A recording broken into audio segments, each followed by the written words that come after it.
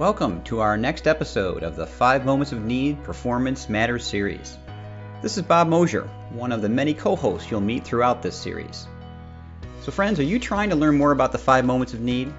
Maybe how to design for them, implement for them, measure them, and even sell them as an approach to your enterprise. Well, in the Performance Matters series, we will help you better understand the theory and best practices behind this powerful methodology, and offer proven ways to put the 5 moments of need into practice. Okay, friends, welcome back to another Performance Matters podcast. Bob Mosier here, your host of these wonderful things. We so appreciate your time and effort and feedback. We are into our 51st episode of these, and we just had our over 16,000 downloads. So we so appreciate your feedback, your attention, and your patronage to these things that we've gone throughout. Today, we're going to do one of our favorite kinds that we get all the time, which is the Experience Matters series. And I could not think of a better individual or friend and hero of mine in the business to join us today. But Darren Doshi from Colgate. Darren, great to have you here. And why don't you tell us in your hi, how are you, a little bit about your journey to this point? Hey, Bob, pleasure to be here. And thank you for having me.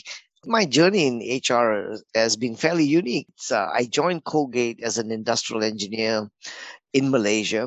And during the time, this is back in the late 80s and early 90s, HR in Malaysia started to launch a organizational capability effort, building a strategy. And I got involved in that from manufacturing, supporting HR. I was a liaison person. And I helped design the new HR organization. And 2 days later, they came to me and offered me the compensation benefits manager's position, which never existed the first time it happened in Malaysia. And eventually that work led to a lot of other HR related roles in employee relations, in training, in services.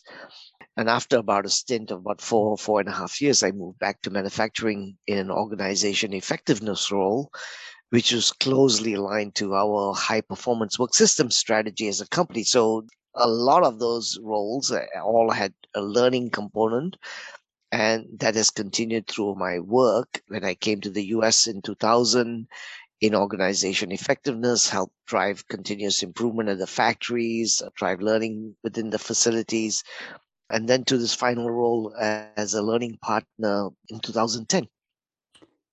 That has been brilliant, and it's been wonderful to watch you through all that work, my friend. You are part of a remarkable company. You are also in a very unique vertical on the manufacturing side. And it's funny because a lot of people have perceptions and myths, as I call them, about 5 moments of need, about workflow learning. And one of them is something you took on very courageously, which is this area of things like manufacturing. You know, it's a high stress area, a lot of compliance, high risk, potentially safety issues, and so on. You've taken on the role and your goal, I've heard you state it before, bringing in your journey as a learning professional, 5 moments workflow learning to the manufacturing floor. Can you tell us a bit about what prompted you with this goal to make that change and to try this remarkable thing? So, Bob, you'll recall the first time I actually really got exposed to 5 moments of need. It was that Sunday morning at the Macy Learning Conference, and Yep. you and Con were presenting 5 moments of need, and I sat there listening to it, and the first question I had was, why aren't we doing this in manufacturing? So what made me think or make me able to make that connection? I really think it's down to two things. One, I have a fairly good understanding of what were the current capabilities we had in manufacturing. I had been fortunate to work at about 27 manufacturing sites globally, pretty much every continent except Russia. And I'm not sure if it's a gift or it's a developed skill, Bob. You probably have a comment on this, but the ability to be able to connect the dots to a bigger picture. I love the ability to walk into a facility and at the end of 2 hours kind of tell a story about it. And that's something I think has really helped me. Now, when I first saw the 5 moments of need and I saw the Bayer Corps, I think it was the Bayer Crop Sciences example. Yep. I felt there was a real bigger opportunity was in the manufacturing area. We did not have a singular approach to analyzing tasks. We had used many different approaches, and I saw real value in using a single approach that then the analysis of that task could be used to be deployed in any technology. Brilliant. So take us deeper, my friend. You've been at this a bit now and you've had some remarkable results. I've seen the research. We've co-presented on this actually a couple of times. So for our listeners, can you take us back and walk us through how the project played out and then the remarkable results that you are actually seeing to date? Sure. If it's okay with you, I'm going to list it out in terms of steps. Right? Perfect. So the first thing we did after we'd seen 5 Moments of Need was to invite Conrad Gottfredson to a meeting where we were building the shop floor learning strategy of the future. And at that meeting, we had invited a director of manufacturing from a very significant plant in North America and other practitioners. And when people saw and understood 5 Moments of Need, the DOM, the director of manufacturing of the site, immediately said, let's bring Conrad Gottfredson to that particular site and do an assessment on how we're doing from a learning and a performance support system. That assessment, which was step 2, led to step 3. It said, let's now go do a proof of concept. And from the proof of concept, which they did on 5 pieces of equipment, the first reactions we got from very experienced people in learning, people who've been doing learning units and learning analysis for 20 years, said, we've not seen a methodology as powerful as this one ever in the last 20 years.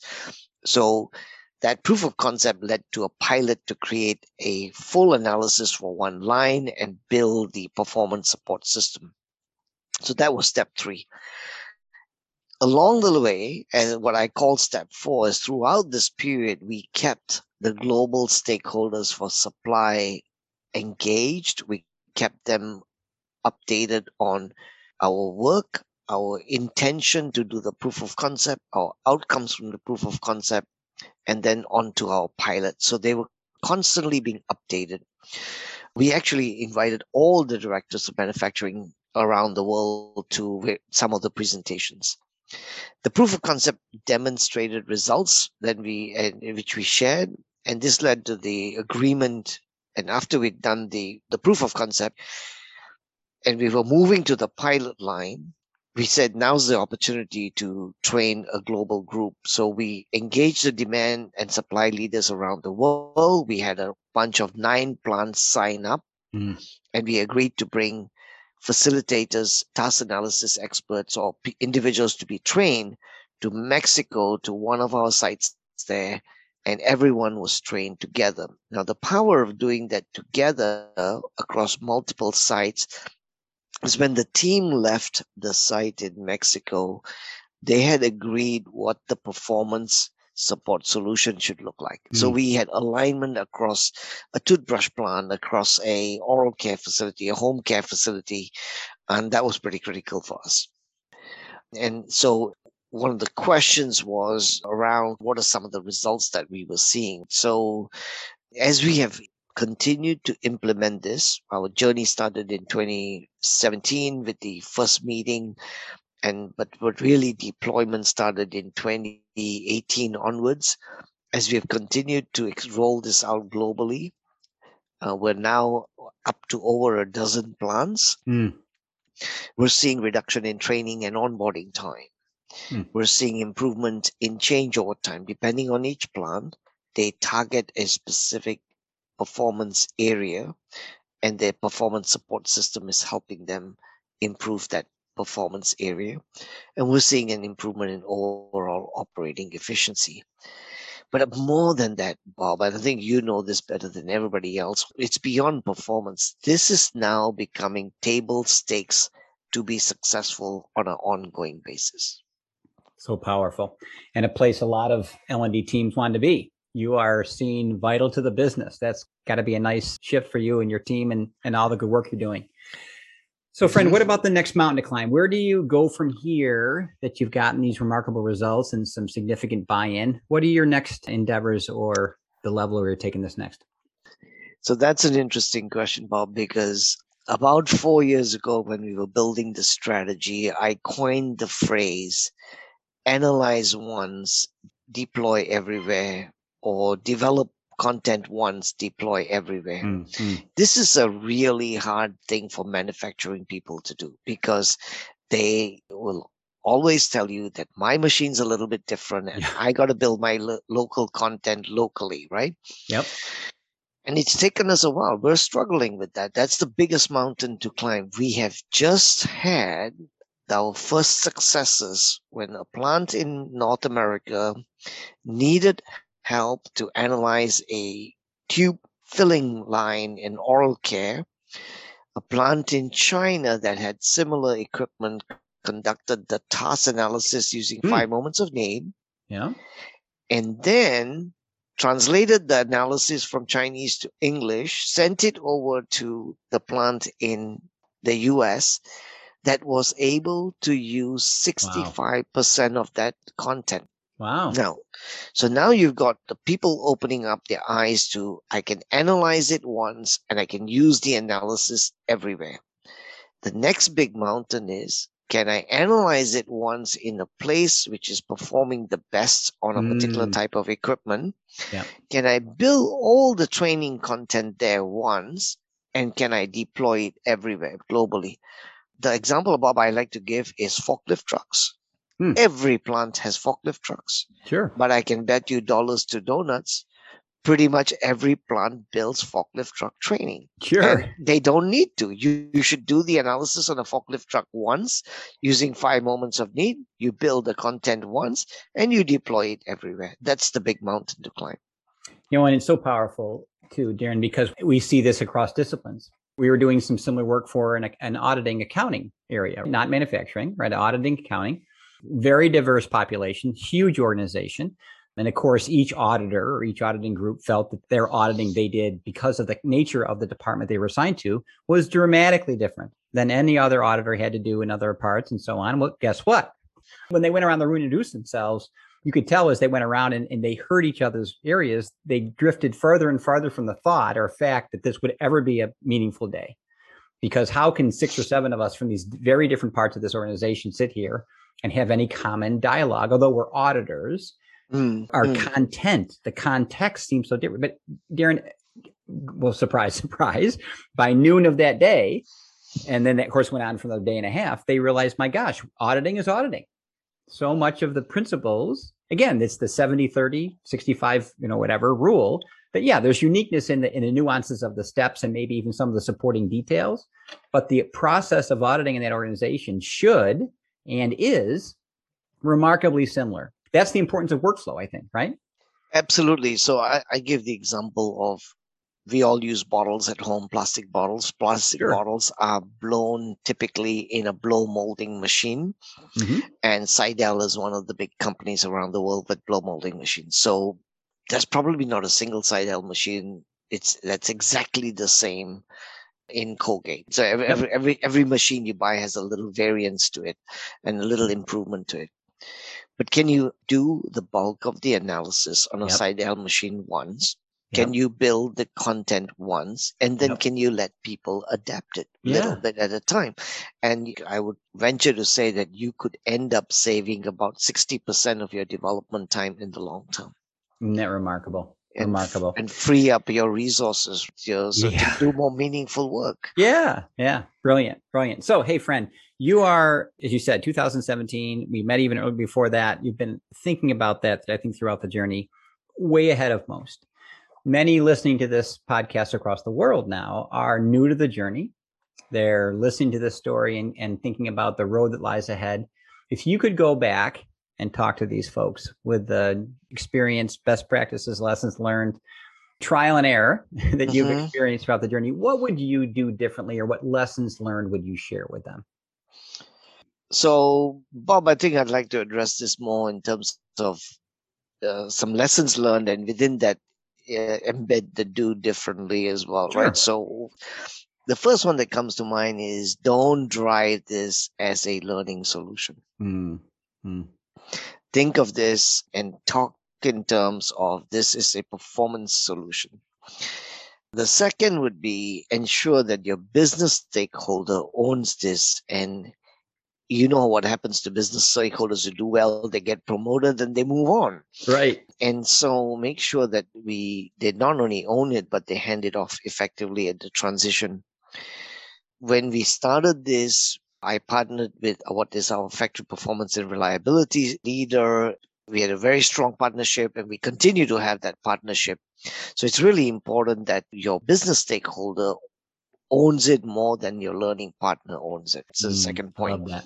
Love that. The third point is keep people connected. We're seeing this in another area today called virtual reality and augmented reality. And you know how everyone around the world is getting excited by VR and AR, but Hmm. no one understands the amount of time and resources you need to spend on that.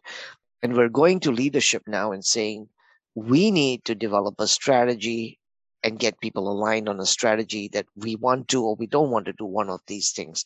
Yep. Similarly, it is really important that when we had that strategy for shop floor learning, we communicated it and we connected people and kept them informed. So that's one part at the leadership level. And with the team that we brought to Mexico, once they came out of Mexico, we have now since early 2019 continued for the first 2 years Wow. a monthly meeting with Wow. those 12, 15 people. And then now that's transitioned to a bi-monthly meeting. So those people know what we're doing, Mm. successes, progress, challenges, all very open. And we have a hangout group that we connect with on an ongoing basis. That's the third point. Wow. The fourth is at each site that you do this, whether you're piloting it or you're doing the proof of concept, recognize that you need to have the right resources identified. That's critical. And when you do your proof of concept, validate the resources that you're going to need. What we were able to show is that at the site where we did our first full line implementation, we had the total hours required to stand up the line. We had explained the resources that were required, and we were able to show that 60% of the information required to stand up the performance support tool was already available at the Mm. site. So this is important because people are always going to be concerned about the amount of resources that are needed. Sure. A piece that maybe we didn't do so well, and I think others can do better, is earlier engagement of the corporate IT group. Mm. Because any performance support solution, the 5 moments of need, you have to certify your people or train them to do that effectively. But the moment you're starting to put in a performance support tool, there's infrastructure, architecture, security pieces that every organization will have a little bit of difference. So that's Yep. important. That would be my sixth point. Another point I would go to is around why is 5 moments of need important for us going forward, right? And especially coming out of the pandemic. We're seeing, and I'm sure others are, coming out of the pandemic, a much bigger shift and push for automation. Mm. Automation is going to result in less people working in a facility, Mm-hmm. which is going to result in people moving more often to equipment that they're not familiar with. So, effective 5 moments of need, workflow learning, performance support become all the more important. So, to me, the capability that you all have brought to us, Bob, and your team, and with your partner expertise, is really helping us address the issue of people not having the time to break away from their lines to do learning. We're able to give them the learning right at the moment of need when they need it. And I think the power going forward is that the learning is developed, owned, and maintained by the people who use it the most. I can tell you, Mm. Bob, a story of one of our senior VPs who at a manufacturing site went down to the line and talked to the operators and said, well, how do you do this? I do it this way. And what's the procedure? Well, I don't use the procedure because the procedure is not accurate, or I Mm. don't use that handout or job aid anymore. And he gave the organization 90 days to update all the Mm. procedures. Mm. And then he said, I'm going to draw a line in the sand that if you don't use the procedures, it's a performance issue. So if you don't have good procedures that are updated by people that recognize and use, then you can't hold people accountable to performance, right? So that's a critical piece. And like I said, the technology changes are really going to make it important that we provide support at the moment of need because people are going to be doing much more with less. Wow. Yeah, I would love about your story, Darren, is that so much of that is what L&D has been asking for forever.